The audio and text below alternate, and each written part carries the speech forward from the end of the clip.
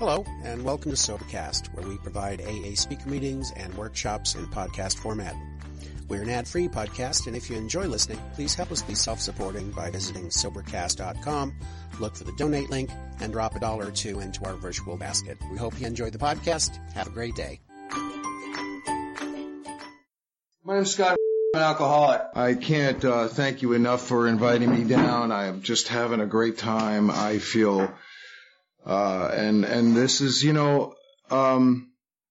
drinking is the most intimate experience I've ever had. It was so intimate and so important to me that nothing could stop me. I think that when Alcoholics Anonymous actually gets involved in actually stopping someone from drinking, it's beyond description. For those of us who know what it's like to not be able to stop drinking, even if you want to, people who understand that understand it. That in the middle of the night, in between breaths, no matter what I've told you, no matter how important it is for me to not drink, when I act without sense, without explanation, or without reason, and I drink again, and nothing interrupts that process. For this to interrupt that process is unbelievable. So here, we have a bunch of guys hanging out with their sponsor and hanging out with one another and making another demonstration of the kind of relationship that's necessary to facilitate this incredible thing that, in my case, nothing else achieved.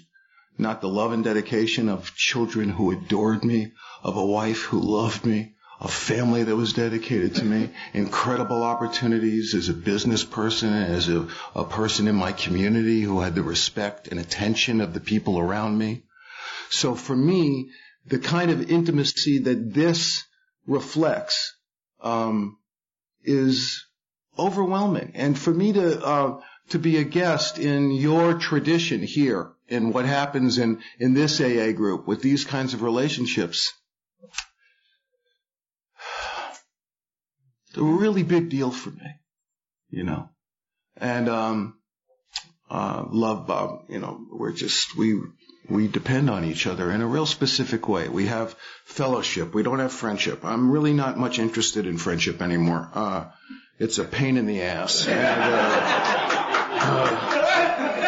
Oh my God, I just, if I took all of the 10 steps I hear in a month and just lay off the ones that are based on friendship, count me out. Thanks very much. We have the kind of thing that so many other of us, I hope you have a ton of it, which are these connections that I move in and out of with tremendous ease and grace that are very pleasing and satisfying. If I'm scared of the group I'm in and I'm scared of the people in the group, I'd rather join a concentration camp. I don't know what the hell that's even about, my spine, and Bob, this is the only house that I've been at that's big enough to have its own gift shop, which I think is really,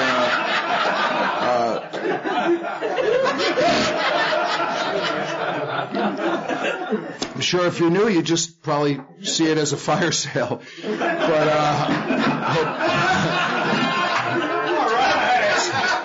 the guys who came in with light luggage will. I work alone, but thanks a lot. One thing I'm gonna ask you, and it's I'm gonna ask your help with something, and it's no small thing, and I'm really serious when I ask you about this. Please don't take anything I'm talking about personally. I don't know how you should be doing this thing. I don't know the right way to do inventory. I don't know the right way to have a sponsor-sponsee relationship. I don't know how to have the best AA group in the world. I just don't know. Believe me when I say that. I really mean that, because I'm telling you I wouldn't be here. Or I'd be here and just be pissed off. Pissed off and over sober. Just over sober. And Bob and I had a wonderful talk about what to do a workshop about. And the workshop is about a design for living, and that's what I'm going to talk about. And I'm going to repeat some of the stuff you've already heard in terms of subject matter. I don't think it's really possible to talk about a design for living without talking about relationships. And but if If what I'm saying isn't in agreement to what your sponsor's saying, listen to your sponsor. I'm giving you something that might be completely out of context for what you're. I will tell you this. If you look at what I'm saying, it's very hard for me to believe that there won't be, that no matter how different it might sound, that there is a singleness of purpose that we share and a commonality about the kind of spiritual growth that we're trying to attain so that we'll stop drinking and stop dying. I can almost guarantee, unless you are worshiping Satan, that and you know, Satan's an outside interest. We could very well, you know, I don't know if Rosemary's Baby is here, but there you go.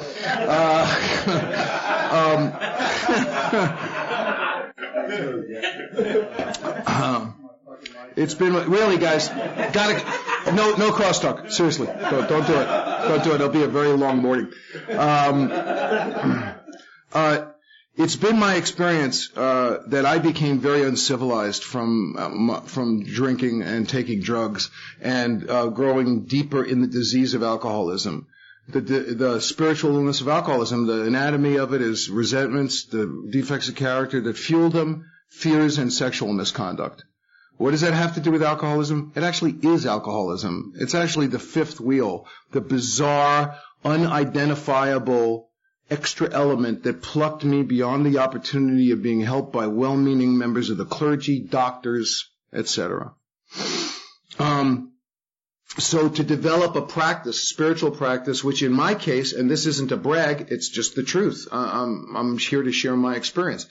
For 22 years, I have been doing a spiritual practice without interruption. I haven't spent any appreciable amount of time. I haven't gone through a period where I stopped going to meetings. I haven't spent a couple of months or a couple of years of not doing the discipline here. It's just my experience. So there's a guy in my neighborhood who used to say, well, I love this. New guys, now and again, we get pissed off about, time, what's the big deal about time? And my buddy would say, if you don't think that, that time's a big deal, why don't you get some? Which I thought was a good idea. And, if you're new, I'm not as close to my next drink as you are. I'm not. I'm not telling you that I'm cured and I only have till 12 o'clock tonight, but if you're new, your drinking muscle is a lot stronger than mine. You've been working out and I haven't been. My not drinking muscle is a lot stronger than yours. It ought to be. That would really make a lot of sense. If it's not, then there's really something really fundamentally wrong here. And that's good news,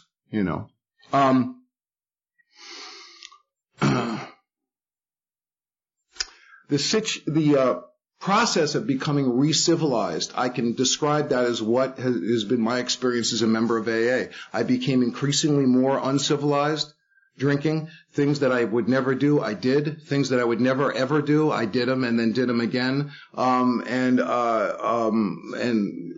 life situations, the kind of abusive father that I became, those were things that weren't even on the table for me. And I wound up being much, much worse than I had ever imagined possible. And for me, and when we talk about ideals, and we talk about developing a design for living and having a design for living, the process of sobriety for me has been to rearrange my life to accommodate sobriety. God knows I spent enough time rearranging my life to accommodate drinking. It says in our sexual inventory, which for me it's the most beautifully presented and expressed piece about moral psychology, about personal examination with a moral application, and Silkworth in The Doctor's Opinion says we long felt that some form of moral psychology was going to be necessary. Now, when I was in therapy, and I was in therapy for 18 years before I got here, I was going to be dead, but I was going to understand it. And by the way, I'm not indicting therapy in any way. We had a speaker today who talked about his experience with therapy. Mine is completely different. I have not only benefited from therapy, I use it now. It's been a tremendous boon to me in getting some help in situations that I've needed help with in AA. I want to hasten to add that I've never done anything in AA instead of AA. Everything I've done has been because of AA. The experiences I had in therapy was being guided there because of my 10-step work. So this isn't crosstalk or it's a disagreement. We've both been, as our speaker pointed out, his quest is to walk toward a spiritual development. That's my quest. We've implemented in different ways. I want to spend a minute talking about something academic because it's really interesting to me. If you aren't familiar with the works of Harry Tiebout, I urge you as a member of AA to take a look at the stuff. You can get his collected articles, a lot of different places. Hazelden prints them. And is this outside literature? Yeah, it's not conference approved. He sent us the first female member of AA. He was Bill Shrink. It's hard to do a big sidestep around him. And and one of the things that he talks about that is so interesting to me, if you read his papers, is before Sigmund Freud came around, therapists did something that they called treating the symptom. So if you came to a therapist and you drank, they stopped you from drinking any way they could, locking you away, putting you away, giving you drugs that made you sick, anything they could do. If you had a sex problem, whatever the problems were, they treated the symptom, and then the other stuff was secondary. Freud comes along and he discovers a little something called the unconscious. And he comes and he says that's fine and well, but the reason why you're not having a lot of success is that if you don't get to the deeper underlying causes and conditions, if you don't analyze, if you don't delve into the past and free associate, they're not going to stop. If you get to the reasons, they're going to stop it. And Tiebout then says something really revolutionary in global psychotherapy. He says, you're right, but you can't do it with alcoholics. I believed in Freud. He was one of the guys who changed his modalities when Freud came along. And Tiebout says, it's all true, but if you do it with alcoholics, you'll have very well-adjusted corpses. They have to stop drinking. You cannot treat people who are still, in fact, have to treat the symptom when it comes to alcoholics. And that's one of the reasons he had a lot of success, where a lot of other therapists didn't, who were clinging on to this other idea. Now, also, Tiebout has an idea that there's two ideas that I don't think are accurate. Oh, there are more, but I'll just talk about two. He says in his papers that Alcoholics Anonymous only works for alcoholism. No, we know that that's not true. We know it's not true. There's something I also don't think my personal experience is true, that Alcoholics Anonymous can handle everything. That I think that there's a gray area. I think there's a gray area between AA only being able to treat alcohol and AA being able to treat everything. I think that there's a gray area. It's the area that I pretty much live in. And again, to have the kind of design for living that I have today has been born of the fact that, again, I've never done anything instead of AA. Everything I've done has been because of Alcoholics Anonymous. One of the biggest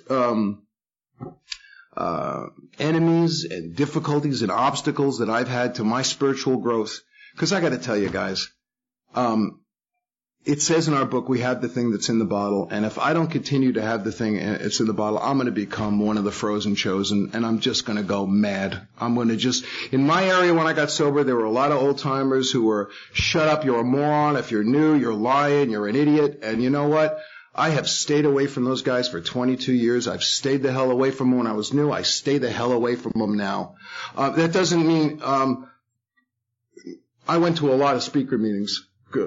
I shouldn't have been at participation meetings, not me personally. I have seen so many people share their way out of AA. I personally think that the podium is one of the most abused and least understood tools for recovery in Alcoholics Anonymous. I know because I've used it so poorly on more than one occasion. When I use this podium as a barrier between me and AA instead of a bridge to Alcoholics Anonymous, then I know I'm in real trouble. And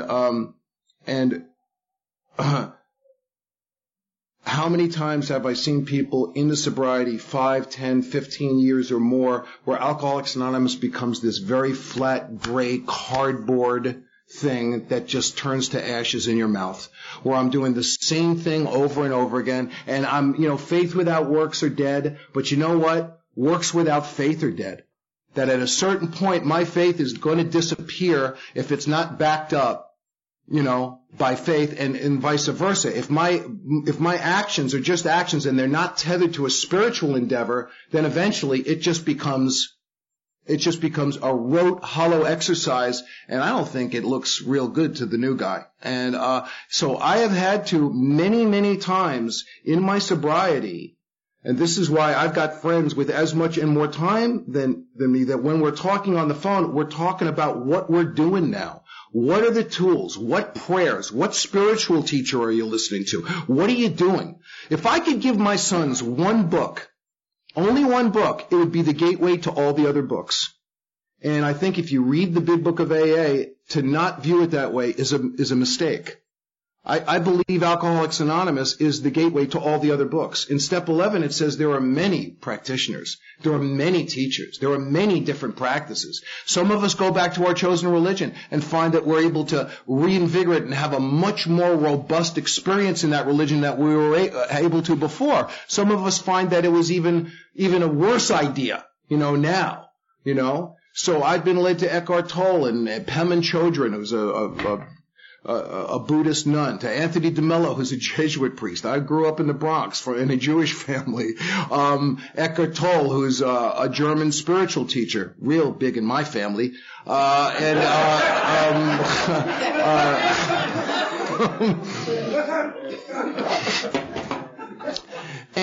I'm still looking. And I want to tell you something. My sponsor is over 70. He's got over 40 years of sobriety, and he's like talking to an 8-year-old kid. My sponsor I had before him, who died 33 years sober, 60 years married, over 80 years old, and he sounded like an 11-year-old. Oh man, I got this thing, read this book, I just wrote this thing, I just read this thing, let's go here, let's do that. Alcoholics Anonymous was founded by a bunch of niacin-eating, acid-dropping, Ouija board-playing wackos. And any time people get into my face and put their finger in my chest and say, that's the way it is, I go, thanks for sharing, and I won't be back. My life has been so invigorated by seekers. And, and again, not instead of AA, because of AA. Something that is going to enhance my experience of Alcoholics Anonymous. If I stop bringing that to a newcomer, I just don't know. And new guys know. After a while, believe me, as a new guy, I was never confused about whether or not someone was excited about Alcoholics Anonymous. And there was this idea in my neighborhood that the old timers who were, their deal was, they were wise. You had to understand because they had a lot of information. Until I stuck around long enough just to realize that they were just pissed off and mean. Pissed off and mean, a bonus, that there was no hidden, there wasn't any secret. There was no wise secret. Also, these particular guys never troubled me with a lot of information about the steps. Never weighed me down. That was never a big problem.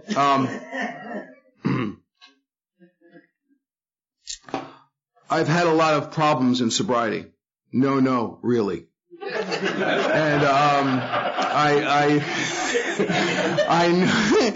I know people who haven't had problems, and I'm so happy for them.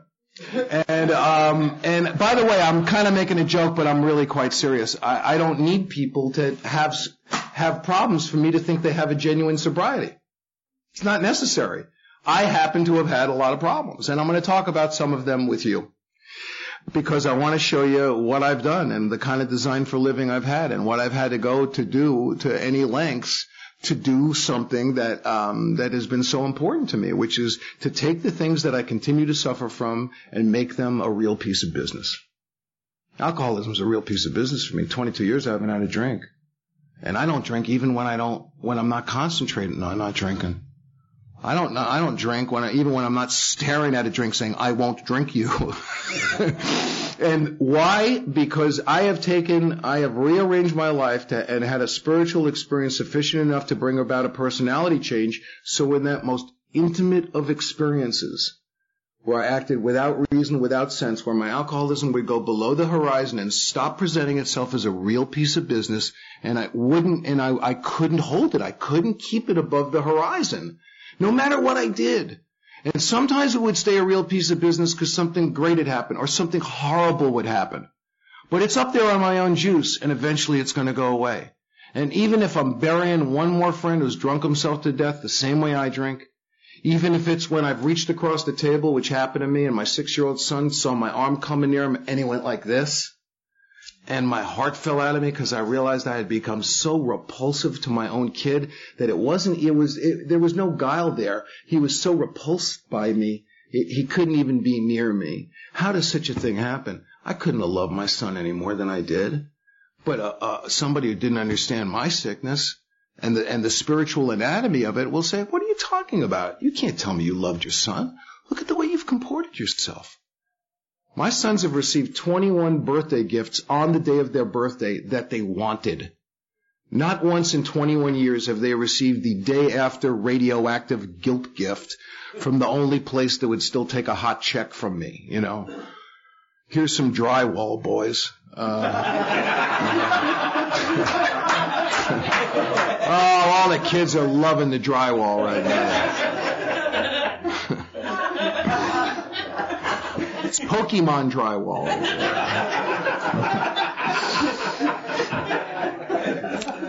And I'll tell you why I knew they wanted them. Because I asked them what they wanted. I killed him. Because I asked them what they wanted. Nutty idea, another wacky idea. Instead of going around and finding out the gift that I thought would make me look good and spend too much money on it, you know. So I want to talk about one of the problems that I had in sobriety. At one point in sobriety, I have an eating disorder. What does that have to do with sobriety? Absolutely nothing unless you're going through it. Absolutely nothing, right? I went up to 320 pounds. I had some real severe problems with it. So I'd write inventory about it and read it and then go eat a bowl of spaghetti and a pie. And what was the problem? Well, the same problem was with my sexual problems. In order to have sex before I got sober, I needed, a pound of Peruvian marching dust and a staff. And, that's what I required. And I was part of a home group at that point that I had to leave when I was 10 years sober. I had to leave the home group and I had to leave my sponsor. And there was a tacit agreement being made in this group, which the more I think about it as time goes on, the worse an idea becomes. And the idea was, I don't know if you've ever run into this in sobriety, which is you do this, you gamble, you fuck around on your wife, you do that, but you can do anything in sobriety as long as you're willing to pay the price. Now, the many insane components to that, the award winner to me is the fact that you actually, why would you think that you could pay the price? I don't care if you're willing to pay the price. What in your brain makes you think that you're going to be able to? Virtually the entire big book of AA is engineered to drive home one point. That the time and place will come where you'll have no mental defense. You will not, it doesn't matter what you're willing to pay and what you're not willing to pay. Now, what does my sexual problem have to do with sobriety? What does my weight have to do with sobriety? What does my chronic debting have to do with sobriety? Absolutely nothing unless you're going through it. Now, I personally have a lot of resentments against myself. There's some discussion and consternation about that you can't have a resentment against yourself, or you can. I have no interest in entering that. It's not a worthwhile argument to have. I know that I hate me, and I hate me, but I really hate you more. I've always hated you more. I'm not a suicide guy. I'm a homicide guy. I've always been a homicide guy. I vastly prefer your death to mine. I always have. I've always had this imaginary headline in my head. Scott Redmond kills wife, kills children, and refuses to commit suicide. And I'm not knocking the suicide people. This is not an indictment of the suicide people. It's just where I go. I'm resentful at Scott for being irresponsible, for being in debt. It affects my self-esteem, pocketbook, ambition, personal relations, and sex. What are the defects in me that if God were to remove, the resentment would be gone? What is it in me that if God would remove, the resentment would be gone? Well, I'm irresponsible. I'm not living in today. I'm stubborn. I'm not trusting in God. I'm filled with shame and filled with guilt. I'm resentful at Scott for being overweight. It affects my self-esteem, pocketbook, ambition, personal relations, and sex. What are the defects? I'm a glutton. I'm self-serving. I'm not letting anything else nourish me. I'm ashamed. I'm a people pleaser and a mind reader. Mind reading has probably been one of the most awful defects for me in and out of sobriety. I think I know what people are thinking, and I never yet to this day have ever caught anyone thinking anything good. They're always thinking you're a hosebag, and you'll always be a hosebag. And my wife, I've said this a lot, but I love it because it's awful. She said to me once, "You're not a mind reader, you're barely a mind user." And it was, what had happened was I had finished her last 15 sentences for her. And she said, "You know what, honey? Give me a shot at a whole sentence. And if I run into trouble, I'll signal you and you can just dive in."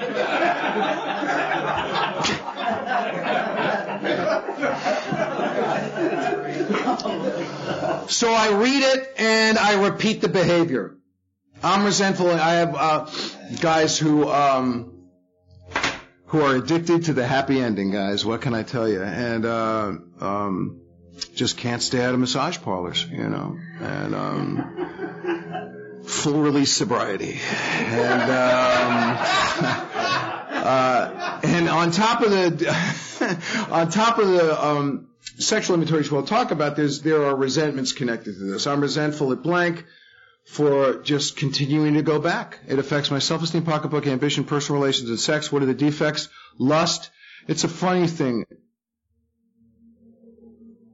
Being sexual, there's nothing wrong with that. Being hungry for food, there's nothing wrong with that. Wanting to have some nice things. My son has this girlfriend who's, I think, one of the funniest human beings I've ever heard. And he spilled something on one of her antiques. And she hugged him and said, "Oh, sweetheart, you know what? I can have nice things, or I can have you."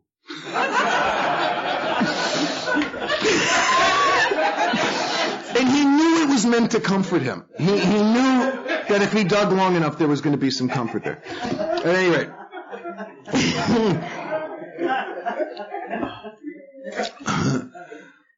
So I read it and then I repeat it. And in the case of something like hunger, which is a good thing, of wanting to have some nice stuff, some ambition, there's nothing wrong with being ambitious, with wanting to achieve, wanting to have some stuff for my family. There's nothing wrong with it. If you take any of those qualities and attach power to them, they produce a defective character. If you take hunger and attach power to it, it becomes gluttony. If you take sexuality or feeling amorous and attach power to it, it becomes lust. And I love that as an acid test. Because if it means to me that if I've attached power to these things and they become a sickness, then there's got to be a methodology of detaching the power from it and it becoming a nice part of my life that I can enjoy.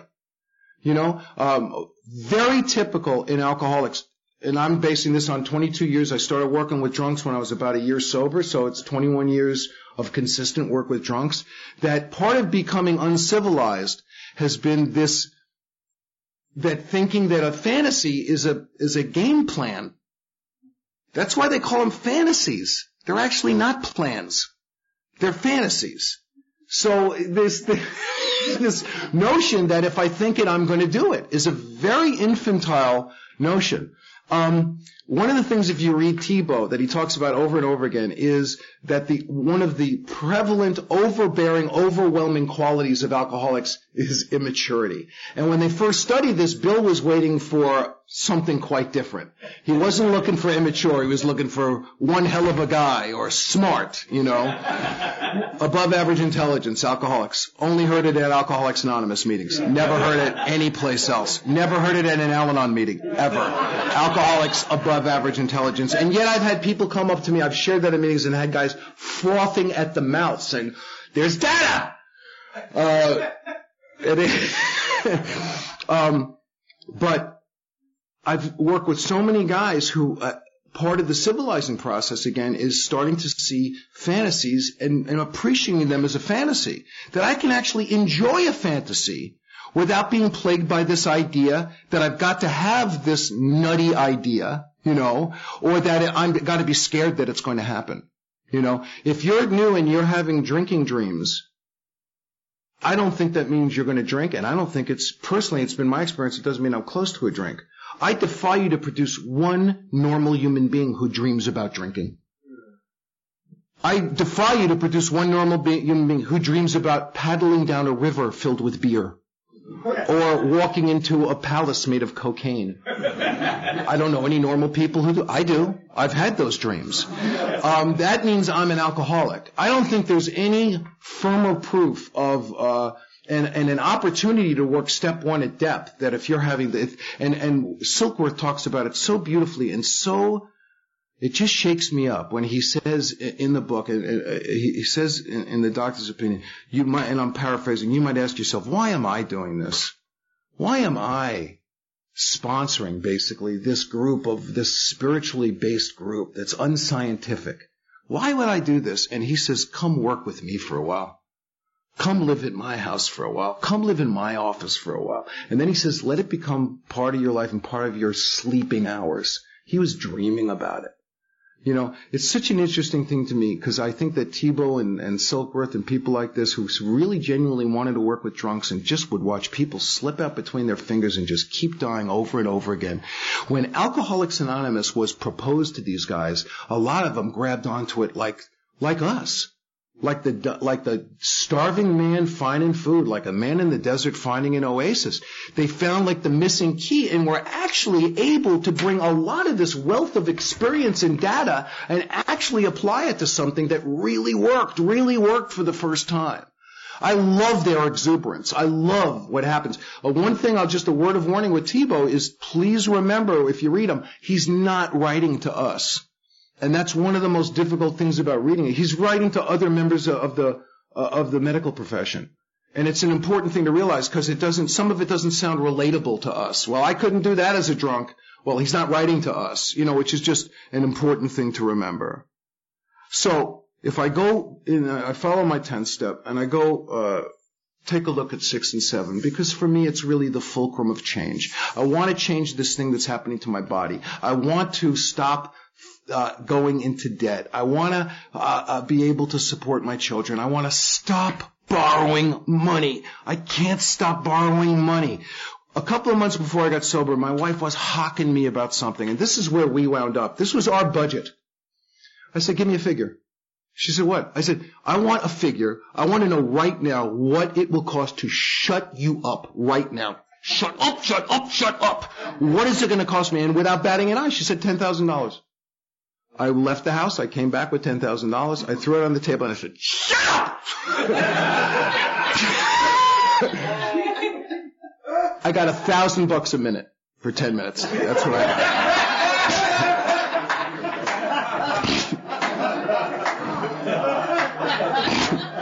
And it wasn't worth it, okay? I should have got an hour, 1,000 an hour. So, the Buddhists say what we would like. Many Buddhists say, I'd like to stop suffering, and I'd like to not be afraid to die. Boy, that covers a lot, doesn't it? What a message I could bring to a new man if I wasn't suffering, or if I had a solution for my suffering, and I wasn't afraid to die. What a powerful message. If I take a look at this world around me, some of it very unsatisfying and terrifying and scary, that's not the message they're carrying. They're not carrying a message of stopping suffering, and they're certainly not carrying a message of there's a lot of fear of dying and stuff like that out there. So it says in 6 and 7 that I go over the first 5 propositions in the book. What am I not doing? I continue to write these 10 steps and be furious at myself for being a debtor. And then I have this other thing to top it all off. People in AA are just bad. They're bad. They're doing things wrong. They've got crazy, sick groups. They're approaching it the wrong way. They don't even take attendance right. They're just, it's bad, you know, and I gotta tell you, I used to have this crazy idea when I was drinking that I could have a successful life separated from you. And I know how crazy that was and how impossible it is to be able to navigate myself through this world with some grace and some honor and a good feeling about myself and you, and to be separated from you. How is such a thing possible? So if that's not possible, how can I continue to think that I could stay separate in AA and have a successful Alcoholics Anonymous experience? How can I think that I'm do AA better than you and be successful in AA? How can I allow people to look at me in the eye and use their past good deeds as an excuse for their abominable behavior in Alcoholics Anonymous and have a successful experience? How can it be okay? What? I used to confuse ego reduction with insulting someone. It has nothing to do. One is, that's why they have two different names for them. Ego reduction and insulting. You know, I think when I insult a newcomer, really what I've proved is what a dick I am, and not necessarily how much he's going to have to change the way he views himself. Besides, at the end of the day, it really doesn't matter what he thinks. What it matters is what's happening to me. Is my behavior in Alcoholics Anonymous drawing me closer to you? You know, I walk into this room today, I see guys I know from all over the country who I've had recent, real, in-time, real experience in AA, and people from Louisiana to North Dakota, East and West. And I walk into this room with all these guys, I got no crap. I got no crap with anybody here. I've got no business. You know, if I did, I'd know what to do about it. What freedom, what an incredible design for living. You know, before it would just be a lineup of different kinds of wreckage. You know, I opened my mouth to switch feet here. This guy did that. This guy was thinking poorly of me. This guy, you know, it's hard to catch people thinking behind your back, but you can. You got to accuse them of it all the time. You know, you'll get them eventually. No question about that.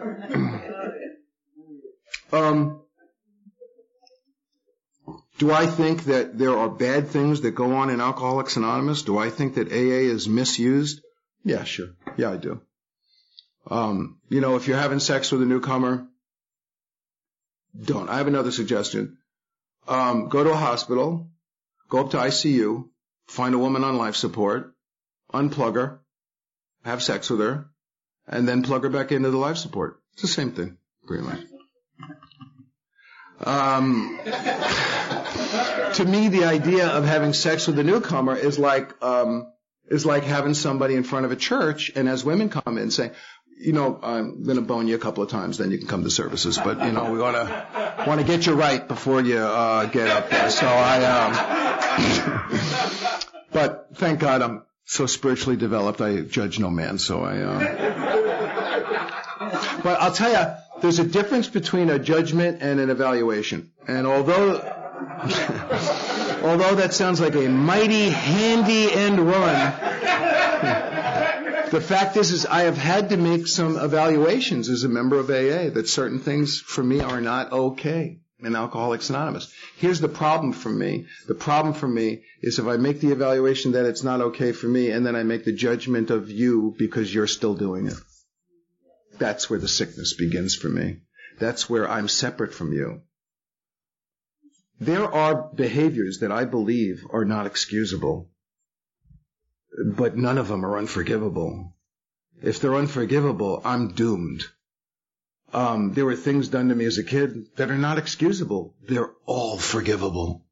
They have to be, but they're not excusable. They weren't okay when they happened, and if they happen now, they still wouldn't be okay. There are things I did to my sons as a father that are not excusable. My sons have pretty much forgiven me for all of them. That didn't have to happen. I'm pretty lucky. You know, I'm pretty lucky that happened.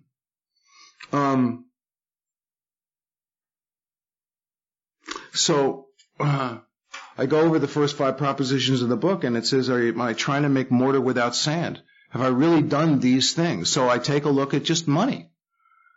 You know, have I really taken, because I continue to hate myself for falling into debt and not doing the right thing with my money. And I'm particularly annoyed with you for having money. That just pisses me off no end. What a life to live, where if I am actually, if I'm experiencing joy because of your success, I've got an unending, it's like being on a hamster wheel of love. It's just this unending source of pleasure and enjoyment and satisfaction and excitement. And when I live in that world, and I have lived in that world where your good fortune and good grace and happiness diminishes my experience of life, it's like being new. And when I was new, I was a shit magnet. I just seemed to be a magnet for any shit in the universe. Would just find me and adhere itself to me. And I used to think it's because I went looking for it, and I think that's true, but I think it also, one of my spiritual teachers talks about how pissed off people tend to get attacked a lot. And I was wondering why I pissed people off so much. But I have actually experienced that. I think that there were times, and it was talked about before. When I examine my resentments, I don't examine my part. When my resentment against Nazis for slaughtering Jews during World War II, I had no part. And I understand what people are saying, and I'm not nitpicking. What's been very helpful to me is, what are my defects? What could possibly be my defect in my resentment against Nazis? How about nothing? Okay? But I'm going to die because I don't just experience this as dislike. I re-experience the hatred. So that when I wake up, I water it like a little flower. I have to make sure it's developing properly. The worst thing is when I forget to hate something, and the guy goes, hi. And I go, hi. Oh, I hate him. Why did I do that? Now I'm going to have to redouble my snarling and glowering and snubbing just to get back where we were. And part of that is this spiritual pride. One of the most difficult things that I've had to take a look at as a member of AA and as a sponsor and as a participant has been taking a look at entrenched power and fixed ideas in Alcoholics Anonymous. Now, there are people who lead groups. There's no question about it. To say that there are people who lead groups, I'm the leader of a group. Whether I like it or not, I am. There's a big problem inherent in being a leader of a group. There's no rotation. Okay? There's rotation in everything else in AA. If you're the leader of a group, and there are plenty of leaders of groups, there's no rotation. So, what can I do? I have to take a look at that. I have to take a look at rotation in my family. Because if I had my way in my family, my wife would have a mattress strapped to her back. And then there'd be a lot of, big sugar licks around the house. That's Scott Redmond's Architectural Digest right there. That's, wow. Oh, man. So, what is the value? I mean, if you have any experience of the traditions and experience in AA, you know that where there's no rotation, there's spiritual sickness. It's a violation of the traditions and a big violation of the 12th tradition. It's very hard to have anonymity. But it's possible. You have to aggressively seek humility. Now, I know people say if you're talking about humility, you're not experiencing it. Absolutely untrue for me. And thank God untrue for a lot of people, because if I hadn't heard a lot of guys share about this stuff, I wouldn't have a lot of the lessons they have about actions that they're taking to make sure that they don't become head drunk. And again, can you imagine, because I've seen it and it's just unbelievable. The idea of me looking in my son's eyes and saying, you know what, son, I know I was incredibly cruel. I humiliated you in front of your friends, but I've really helped you a lot. I can't imagine anything worse to say to a kid and anything emptier. And yet, in AA, I know that I've used past good deeds as an excuse for bad behavior. And I don't want to do it. I don't want to do it. So with these things that don't go away, with these things that, because I want to have a design for living. I just don't want to talk about it. I really want to have it. It's going to require some real sacrifice. I mean, it says in our book, the price has to be paid, the destruction of self-centeredness. I'm going to have to find a way to do this on some kind of level. So I go back to the first five propositions. Am I not really admitting that I'm powerless over money? Am I not really saying that my life's unmanageable around money? And if it's step one, what can I do that's going to demonstrate that? In OA, the voice said, go to OA with my food. And I said, what else you got? And that was my trek there, and then I had to find. With money, it was a different thing. I had to become willing to write down my money. I had to become willing to protect my wife, protect myself from my wife's thing with money. I got my own bank account. I had to separate myself completely from my wife financially. Now, again, this is difficult, and this is an Alcoholics Anonymous function, and I know I'm talking about, so believe me, this is not stuff I talk about at AA meetings. Believe me. I never would. I've been asked by Bob to do this workshop and talk about a design for living. For me to talk about this and not talk about this, I don't know what I'd talk about politics and art for an hour. I don't know what the hell I would talk about. Again, because I've had a lot of these problems, and they've been real blocks to me really enjoying of having the thing that's in the bottle. Is it step two? Do I not really I think God can keep Saturn on its axis but not balance my checkbook? Or is it step three? Have I not really admitted that I have not really made a decision to turn my will and my life over, that He's going to be the Father, I'm going to be the Son, He is going to be the leader, I'm going to be the agent? And deeper into step three, have I not found a way to show my victory over this, to use it to implement me helping another guy? Or is it step four? Have I not actually done enough inventory on this? Or step five, and it's so poignant the way our framers put this. They say at times we keep facts about ourselves which killed us. So is there actually some stuff that I'm just not telling you at all? Stuff I've done with money, or plan on doing with money, because me separating myself financially from my wife is not a new idea. I've had many a slush fund that was pointed at specific, kinds of bacteria. So I've had to go back to the first five propositions in the book with the specific thing that is blocking me from having that piece, that part of the design for living I want to participate in.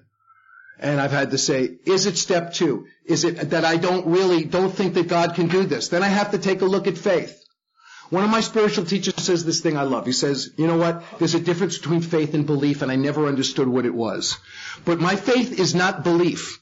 Okay? I like my beliefs because I believe in them. So I really like them because I do them and I believe them and they make me feel good. Faith is a completely different endeavor. Faith, and this is the most beautiful expression I've ever heard of step two. He said that faith, for him, was the willingness to expose himself to the truth despite the consequences. What an incredible encapsulation of the purity of step two. That's step into thin air. We know what you want to drink. We're asking you that when the craving to drink comes up, to not drink. Not drink. What an insane idea. When you want to drink, don't drink. Accept the craving for a drink. If the craving's coming up to drink, to spend a lot of dough, to smoke, whatever I've got on the table, whatever I'm asking for the demonstration with, to accept the craving, and then I'll become available for the removal of the obsession. But it's just like Thibaut says, I have to treat the symptom. I've got to stop doing it. If I continue to do it, the chances of me finding out why are very, very limited. And what a great thing that he was able to express that to the therapeutic community. He certainly opened doors for doctors that they didn't have open, And then we've got, parts of the medical profession that stubbornly hang on to the idea that they can do that. And, suffice it to say, I think it's injured a lot of people. Probably has killed some people. The only thing I ask from guys who are doing that is, I point out that I'm not going to tell your doctor how to run their business, and I won't accept that doctor telling me how to shape the delivery of this this spiritual message. One of the things that Thibaut talks about in his papers, which I love because it's happened to me. Has anybody ever been staffed up by a newcomer? I don't know if I've had newcomers who've had an addictionologist, a therapist, and me. And I've become part of the staff. They're staffing up, and I let it happen a couple of times. Never got an office or anything, and or a company vehicle. And I won't do it anymore. Now, why won't I do it anymore? Because I don't like the way it feels, and it doesn't, at the end of the day, 12-step work should be enjoyable and pleasurable. It's very hard at times, and it's sometimes very uncomfortable and painful, and at the end of the day, it should be pleasurable and enjoyable, and I should want to do more of it. I've never had a problem in AA that could be solved by sponsoring more guys that I hate. It's never come up as a viable solution for me. So, going back to the first 5 propositions in the book and taking a look at where can I enlarge my experience of these 5 propositions in direct relation to the specific problem that I'm having has done incredible things for me. It's expanded the spiritual teachings that I've taken in. It's, and I'll show one, case in point that was, I was taken to by, my friend Clint H., who just, took his light into another room a couple of weeks ago. And, I was experiencing a resentment against, my first sponsor, who was a great guy and who I loved, and I couldn't stop, resenting him for a perceived wrong. I was waking up with it in my head. I had stripped this guy of his humanity and made him God. What a horrible thing to do to somebody. And I had written 10-step after 10-step, and I hadn't gone back to the first 5 propositions in the book. I hadn't found the demonstration, the thing I can do, the missing link, And my friend Clint basically said to me, "So you've done everything?" I said, "Yeah." He said, "You did everything except forgive him." Oh, man, it was just so true. It made me nauseous. I had done everything except forgive him. And I didn't understand forgiveness. I thought forgiveness, that if I forgave you, it meant I was saying you were wrong. See, until I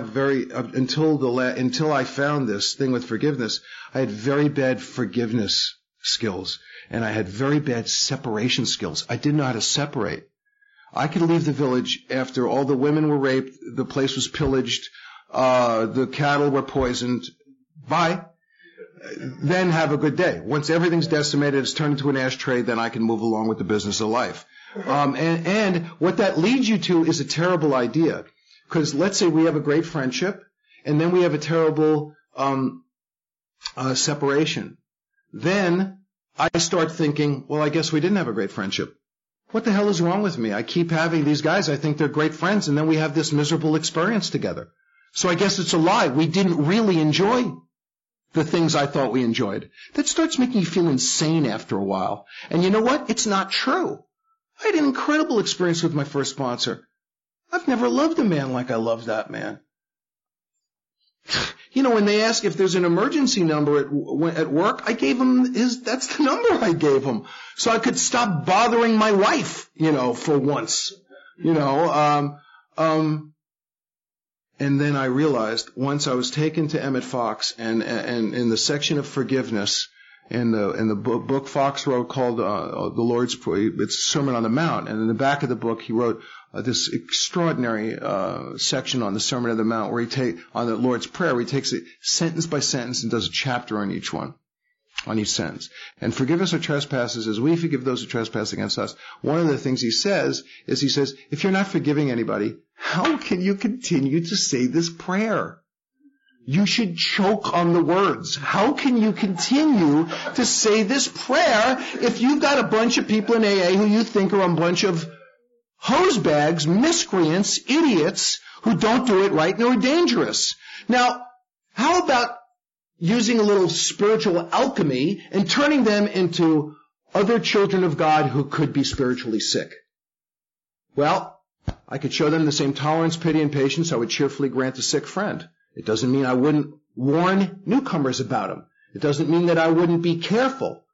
Here's my design for living. I want to take no shit and give no shit. What an incredible thing to have sons who live that way, huh? You know, many years ago, my son, Jesse, broke his wrist in a schoolyard accident. So that's cartilage that's going to turn to bone. He's a little boy. Micah was 10 at the time. And he's a younger brother. Now, that can't get screwed with after it's set. In children, if it gets messed with or disrupted, it can be very bad for the recovery. So they're brothers. And Jesse's a younger brother. So he's got a cast, a weapon. And, right? And now the playing field's kind of level. And he can hardly wait to show his brother his cast. And they're beating the crap. It's better than a roll of quarters. And they're beating the crap out of each other. 5 minutes he's home. They're just wailing on each other. And my older son's ready for the cast test. And it was zero tolerance. It's not something I could repeat 11 times. So I yelled at Mike. I got in his face. I yelled at him, and I had to shut it down. So Michael walks away and walks into his room and slams the door. So I got the dad tick going now. You know, I slammed the door. So I go to the door and open the door, and before I can unload on my son, he said, hold it a second. I didn't say you were wrong out there. You were right. But a huge guy just got in my face and screamed and yelled. I didn't tell you you were wrong. Don't tell me I can't be mad. You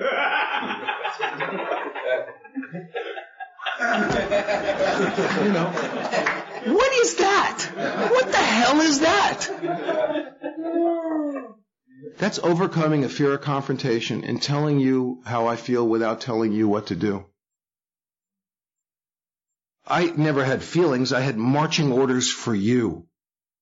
You know? And sometimes I hear people say, well, I didn't know what a feeling was till I came in AA. I didn't know anything but feelings by the time I got to AA. They weren't good, but that's all. I had to stop having some feelings. And my feelings are overrated. You know, they really are. I mean, you know, sometimes, and then this is understandable, a new guy will tell me, well, I'm not feeling my prayer anymore. And one of the things I asked them to do is to stop looking for enlightenment in a feeling. Don't look for it there. Buy your kid a good birthday gift and see what starts rolling out from there. And I'm not saying you shouldn't feel good. I vote yes on feeling good. But to look for it there and to think that my intentions are disingenuous or they're not real because I'm not feeling them in that moment is a huge mistake, and it's actually disrespectful to the work that I've accomplished and all the stuff that I've accomplished in AA. You know. On May 13th, I got diagnosed with liver cancer, and within 2 weeks, I was in surgery. I got a resection, and they opened me up, and they found that just tons more cancer in my body. And the doctor came out and sat with my wife. My AA family was out there, and which always spooks them a little bit, and my kid was out there, and the doctor said, we can just close him up and move on, because if we do this surgery, his chances of surviving are not great, and my wife basically said to him, I know him pretty good, and if you just close him up and move on, he's going to be really pissed off. And I can pretty much guarantee you that if you have him open already and you just close him up, you go home with him that night, because I'm not going to.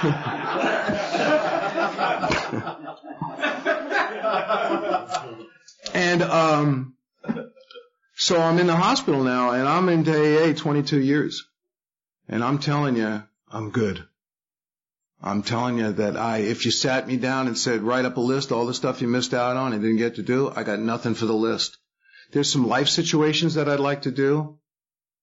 I'm telling you, would I like more? No. Yeah, I think I could work more in, I'm telling you that I'm good. And that's based on 22 years of exercising this muscle. And my son comes to me in the hospital and he says, Pop, I get that you're okay. I didn't need to tell him that. He's known me his whole life. He said, but I'm not okay. I see you playing with my children. He has yet to have kids. Just got married a couple of months ago. And then I got to have that incredible talk with him, the talk in a different way I've had with a new guy, saying that this is it. This is AA. I'm telling you that we have the thing that's in the bottle. I'm telling you that I now actually use my brain sometimes instead of my brain using me. I am telling you that I no longer feel that I fall down a rabbit hole where I can't stop fighting. I am telling you that I no longer feel hopeless about the gnawing problems that seem to have recidivism in my life. I live in a world with a lot of oxygen in it. And in real time, I'm telling you, I have found a solution for a lot of the things that have bothered me. And I've yet to find a solution for others. Couldn't, would if you saw it, you know, and I got to look at my kid in the eyes and say, sweetheart, I am telling you that I'm okay. And I want to assure you that that is not going to decide whether or not I pursue a recovery here. I am going to go after getting better. I'm going to let them treat me. I'm not really good at letting people take care of me. I'm not that good at it. I'm really good at taking care of people. You guys have taught me how to do that. And I have not been very gifted at doing something away. I mean, if I don't help a new guy accept help, boy, it's been so important for me to do that. Well, it's my turn in the bucket. And I'm doing it. I'm doing pretty damn good.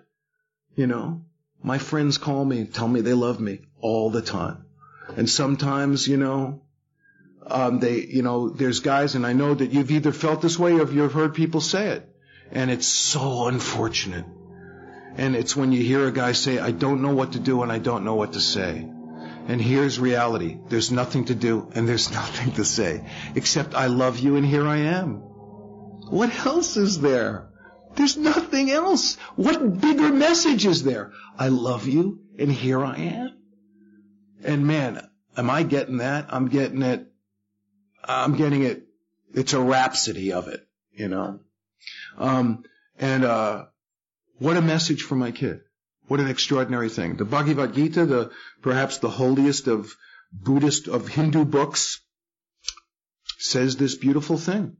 It talks about this guy, they're on the battlefield, they're about to start killing each other, and it's families who are going to slaughter one another. And these two, a god, one of the Hindu gods, and a warrior have this talk, just as they're poised to let it out. And the message is, and it's the message in the, I don't think Krishna says this, but it's the message in the chapter to the family afterwards.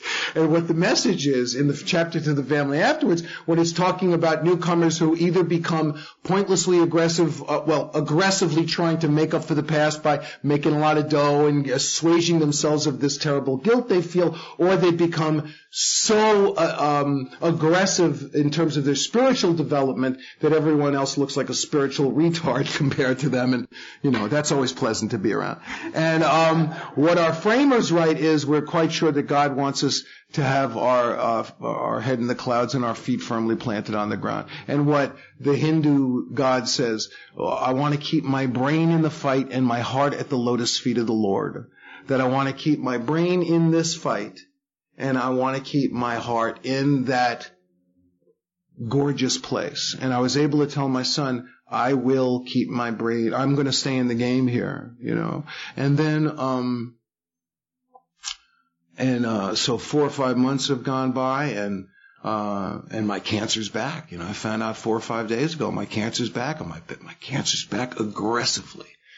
And I spent 4 days really dark, really feeling like the oxygen's been sucked out of my life.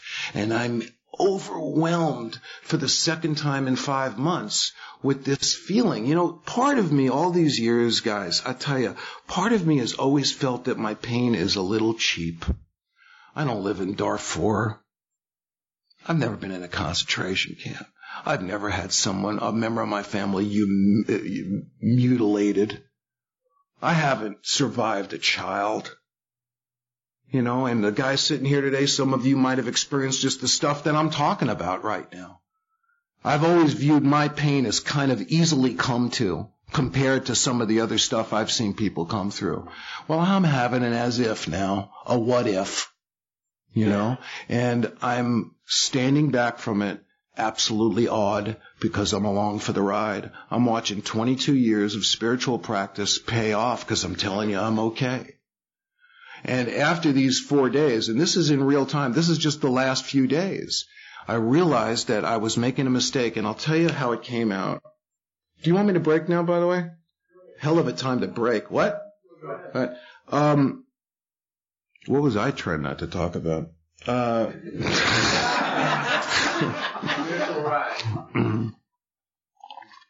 Thank you.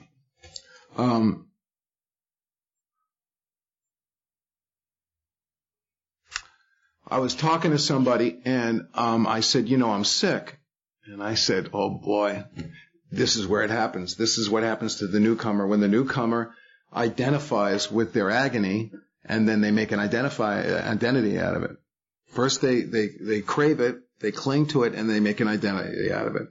Now, how many times have we seen this with new people? And unfortunately, if people just surrender to the alcohol and they don't surrender to the other things you're talking about, that the last panel was talking about, that I'm talking about, to find a way to experience that surrender in those other places, however I might do it, then I am what I like to call, because it sums it up so well for me, ferociously defending my agony. When people have asked me to describe my mother, I say, well, when my mother says, well, we'll worry about that, she doesn't mean, that's not a figure of speech. She means get your book out. Tuesday at 9, I'm good. Are you good? We'll worry about that. It's just,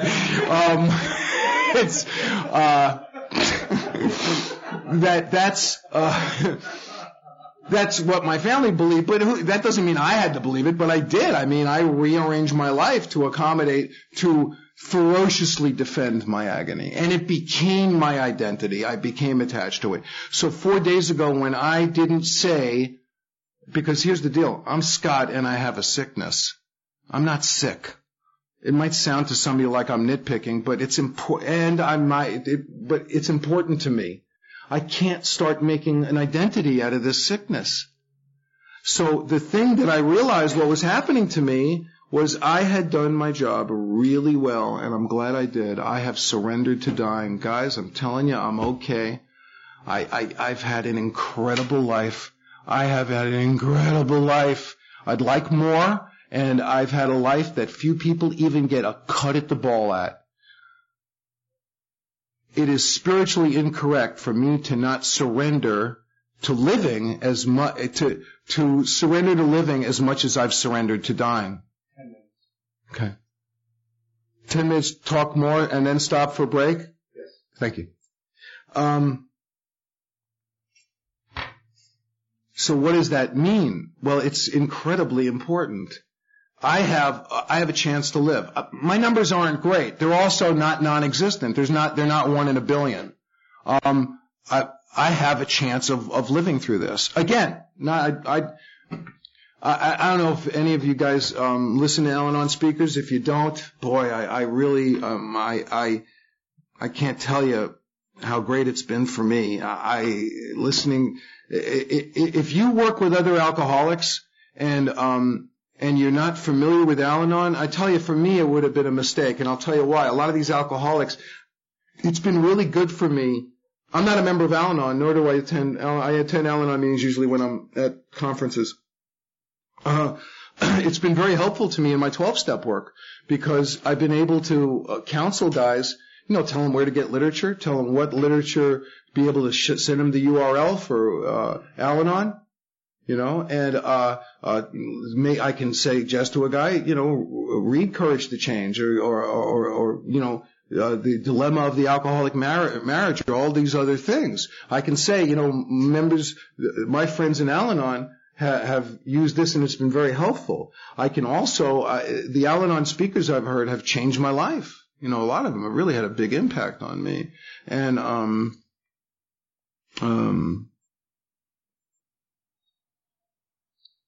at any rate, I was going somewhere specific, but my,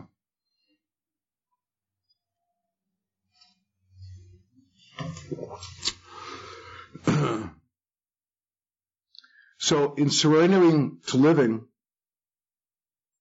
as well as surrendering to dying, my decision to surrender my will and my life over to the care of God, it's very clearly told me in our book that that's a great thing that I've decided to do this, but it'll have little permanent or lasting effect unless immediately followed by a strenuous effort to face and be rid of the things that are blocking me. And I've done a really good job of that with surrendering to dying, and now I have to do that with surrendering to living. That means I have to, that just because I have made the decision to do that is meaningless. Now I have to take a lot of actions. I have to find out what treatments are available to me, both in conventional medicine and non-conventional medicine. I have to allow myself to really put my money where my mouth is in terms of living in the day. I have to allow people to take care of me, to be open to other spiritual teachers, to recommit myself to meditation in a way that I haven't. I'm committing to meditation now with a thirst and a desire for relief that I haven't brought to it before. It's much more intense right now. So, and you know what? My decision to do that has been very helpful to my family, because I think there's also a lingering suspicion with my kids that I seem a little too okay dying. They'd like to see a gun go off, a little screaming and yelling, some running around. You know, let's see some activity. You know, so I'm not just shooting a gun off and running around, although that could be an afternoon too. But I am doing that.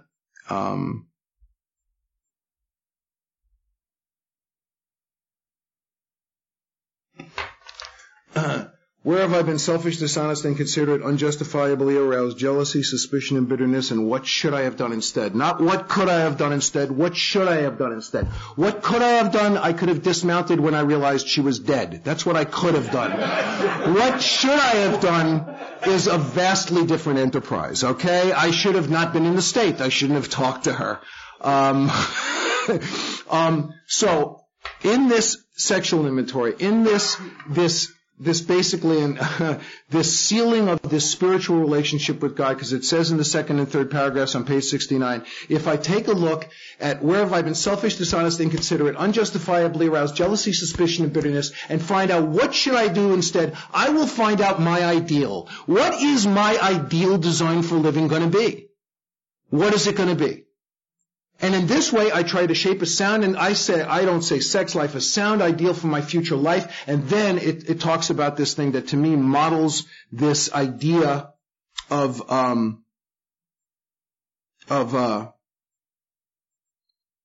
moral psychology better than anything else. I join in a partnership with God. I ask God to help mold me, to help walk me towards this thing. And in partnership with my higher power, I'm going to walk toward this ideal and see it start to manifest in my life. Now, I want to tell you, when I was in therapy, none of my therapists suggested that I carry the message of therapy. They suggested that I quiet down, don't try not talking to anybody for any time, would be really good. Never was I told that my recovery was going to be predicated on my ability to find out my ideal, the kind of guy I want to be, and then stop working on that. Anytime a guy I'm sponsoring says he's working on himself, I want to say, step away from yourself, sir. Stop working on yourself. Step away from yourself. That this idea of working on myself, my disease reacts very poorly to a frontal assault. That what has happened is once I make this decision to surrender the thing with my body, to surrender the thing with money, to surrender the thing with living, to surrender all of this stuff. Once I make that decision, I decide what my ideal wants to be, and then I take a look at my real business, is where have I been selfish, dishonest, inconsiderate, unjustifiably aroused jealousy, suspicion, and bitterness? Where have I not trusted in God, playing God, been jealous, filled with self-loathing? And this is one of the reasons I don't need you to treat me like crap. You can't do me like I do me. You need a full-time staff to do me like I do me. Why the hell would I possibly need your help treating me like crap? Thanks, I'm covered. I'm good. And then take these seemingly disconnected actions to solve a problem that seems to have nothing to do with it. Anyway, we're going to have a little break now. We'll come back here and do some Q&A. Thank you for your kindness, your generosity, and your patience. I really appreciate it.